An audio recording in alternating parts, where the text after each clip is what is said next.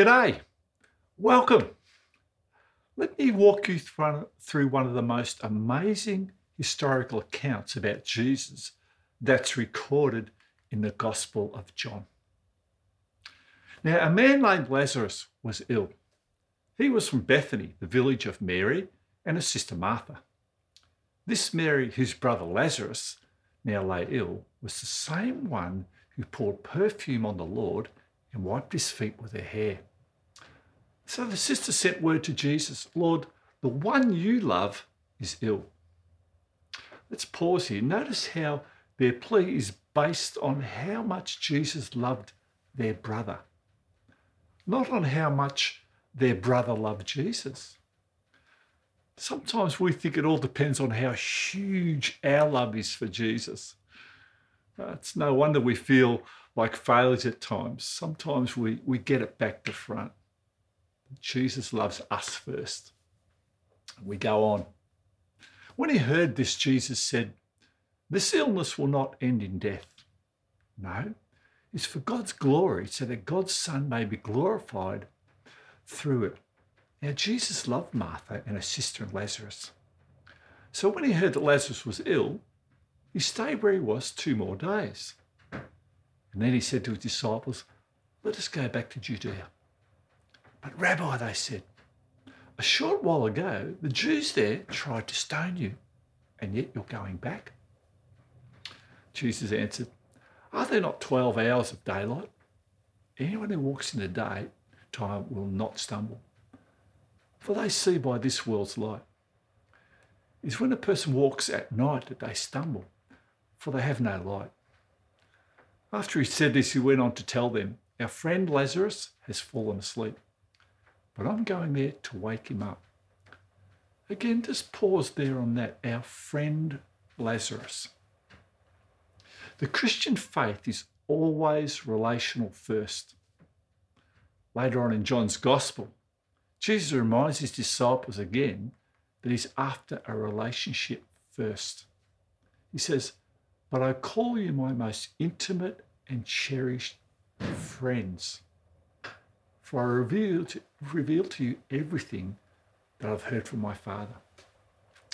You know, our vertical and horizontal relationships matter. They really do. Let's go off the story. His disciples replied, "Lord, if he sleeps, he'll get better." Jesus had been speaking about his death, but his disciples thought he meant natural sleep.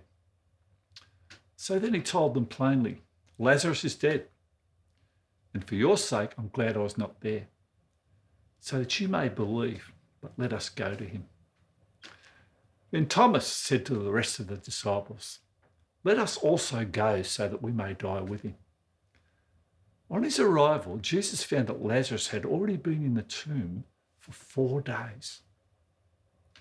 Now, Bethany was less than 2 miles from Jerusalem, and many Jews had come to Martha and Mary to comfort them in the loss of their brother. When Martha heard that Jesus was coming, she went out to meet him, but Mary stayed at home. Pause at that.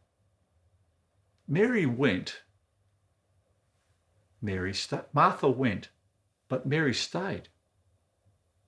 You see, I paused there because there's no set template on how we should each respond to deep grief. God has wired each of us in different ways. Years ago, a friend tragically lost his daughter. And just a few days later, he wanted to have a bat and a bowl down at the cricket nets. So off we went. But you see, it took his mind off his indescribable pain for a short time. Martha went, Mary stayed. "Lord," Martha said to Jesus, "if you'd been here, my brother would not have died. But I know that even now God will give you whatever you ask." Grief and hope, the point of tension for every believer. The white-hot pain of deep grief versus the flickering light of hope. Martha, the battered soul, who also happens to be a friend of Jesus. Here is the life of faith in its fullest reality.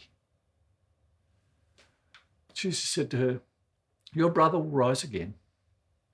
Martha answered, "I know he'll rise again in the resurrection at the last day." Jesus said to her, "Martha, I am the resurrection and the life.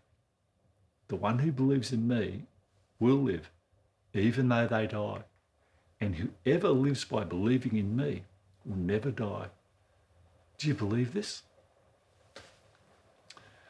Now Jesus begins to fan her flickering light of hope. I am the resurrection and the life. You see, it's resurrection first, then life. A Christian is someone who's had a heart resurrection experience with Jesus.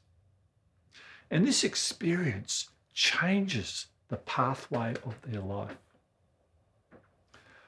You know, in John's Gospel, Jesus makes 7 incredible I am statements throughout this account, the Gospels of John. For example, I am the bread of life. I am the light of the world. I am the gate. Whoever enters through me will be saved. I am the good shepherd, as Rick highlighted last week in his message. The good shepherd lays down his life for the sheep. I am the resurrection and the life. I am the way and the truth and the life. No one comes to the Father except through me, says Jesus. I am the vine and you are the branches. Get your life from me, then I'll live in you and you will give much fruit. I highlight this because only God can make these incredible claims. And Jesus performed amazing miracles in public view to authenticate his claims. That's why later on the Apostle Paul writes, "For Christ is not only godlike, he is God in human flesh." Back to the story. "Yes, Lord," she replied. "I believe you are the Messiah, the Son of God, who is to come into the world." And after she said this, she went back and called her sister Mary aside. "The teacher is here," she said, "and he's asking for you." When Mary heard this, she got up and quickly and went to him. Now Jesus had not yet entered the village, but was still in the place where Martha had met him. When the Jews had been with Mary in the house, comforting her, noticed how quickly she got up and went out. They followed her, supposing she was going to the tomb to mourn there. When Mary reached the place where Jesus was and saw him, she fell at his feet and said, "Lord, if you'd been here, my brother wouldn't have died." When Jesus saw her weeping, and the Jews who had come along with her also weeping, he was deeply moved in spirit and troubled. The verb used here has the root meaning to snort like a horse when it is becoming agitated. One version says a deep anger welled up within him. Another version says he became enraged in the spirit. So at this point, Jesus is becoming angry. Why? Because he sees all the grief, the suffering, and sorrow that's been pushed onto these pain-filled people. This is not what his Heavenly Father had intended for his creation back in the Genesis account. That's why he's angry. Years ago, I was travelling through a forest area down in Gippsland, which for those who are watching church at home and maybe from other parts of Australia, it's a couple of 100 kilometres down from Melbourne. I was driving through the forest area and I was on a back road. It's hardly used. It's a little narrow back road going through the forest and through paddocks and a windy road. I was just driving along, cruising along, slowly through this back road, came round a bend, and there was a car wrapped around a gum tree. And it obviously just happened because all the bodies that were in the car were splattered around outside the car. They'd obviously been thrown out on impact. When I pulled up and got out, I realised they were all young blokes. And here they were in various stages of distress. Some were crying, some looked like they were lapsing in and out of consciousness, others looked in shock. And they were just, greatly distressed. So here we are out in these back roads. So as we waited for the police and the ambulance to come from whatever country town that they were coming from, of course you just comfort them and just have a presence with them. But I can remember standing there thinking, this is not the way it's meant to be. I'm agitated because I'm thinking, young men are not supposed to be wrapping themselves around trees and being in this stage of distress that's facing them and the families back home. Jesus was agitated with the situation. He was angry about the situation. We go on. Where have you laid him? He asked. Come and see, Lord, they replied. Jesus wept. This deep and compassion, this deep care and compassion of Jesus is revealed by these two words. Jesus wept. We see that soul-to-soul connection with his friends that reduces him to tears. He steps into Mary's deep grief and just weeps with her. One sign that the Holy Spirit is gently and slowly rebuilding you on the inside to be more like Jesus is when you sometimes weep for other people's pain. It's called the ministry of tears.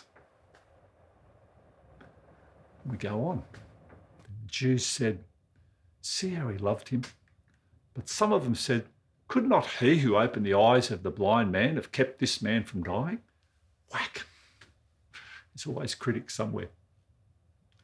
Jesus, once more deeply moved, came to the tomb.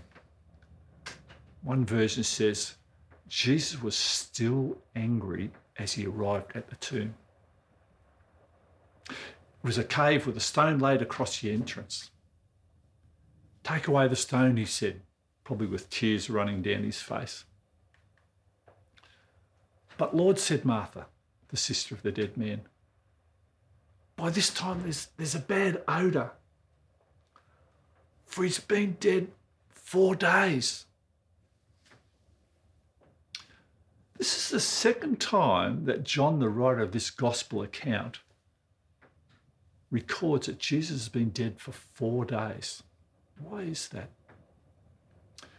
He's wanting to make sure that all future readers of this historical account get it, that Lazarus was absolutely dead, not asleep, not in a trance, dead.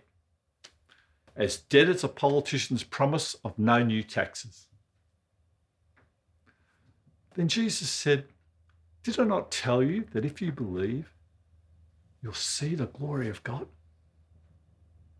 So they took away the stone.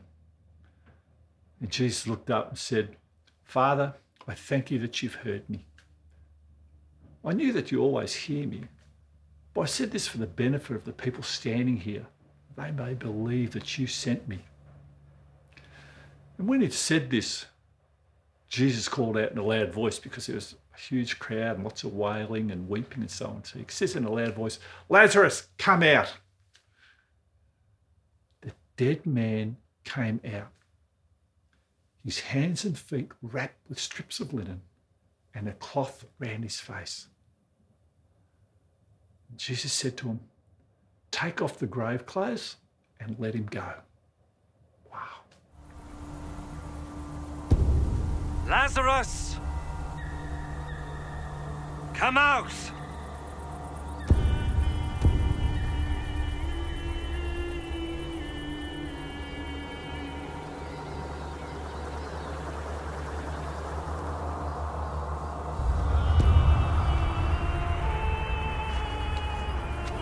He came out.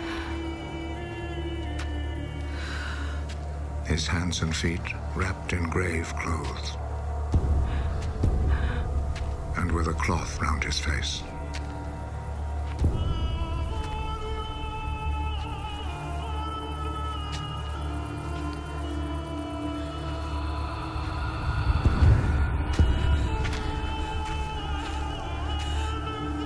Untie him and let him go. Let me follow up with this for you. What did Lazarus do with the rest of his life?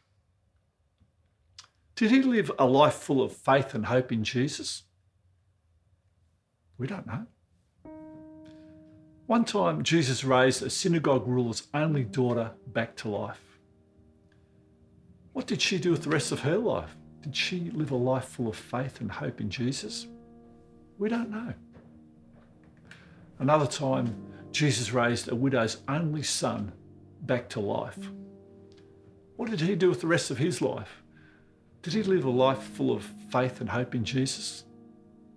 We don't know. Jesus is calling each of us by name to a life beyond this long pandemic cave. This pandemic season will end. So, in your new season, what will you do with the rest of your life? Will you live a life full of faith and hope in Jesus? I don't know what your response will be, but I do know that Jesus is calling you beyond this really tough season. Think about what he said throughout the Gospel of John. I am your bread of life. I am your light in this world. I am your gate. I am your good shepherd. I am your resurrection and life. I am your way to truth and life. I am your vine, he says. So, what healthy habits and life choices do you need to take going forward? As you actively respond to the supernatural promises of Jesus and take those small steps out of your cave, allow the grave clothes of fear or anxiety or disappointment or insecurity or loss of relationships and community or loss of dreams or of lost opportunities or fatigue to be removed from you.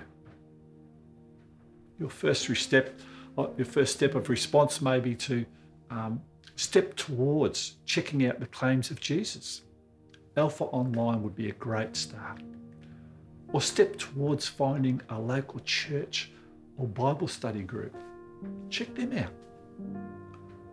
Or step towards getting appropriate medical or counselling help. Or step towards finding a new job or a new career.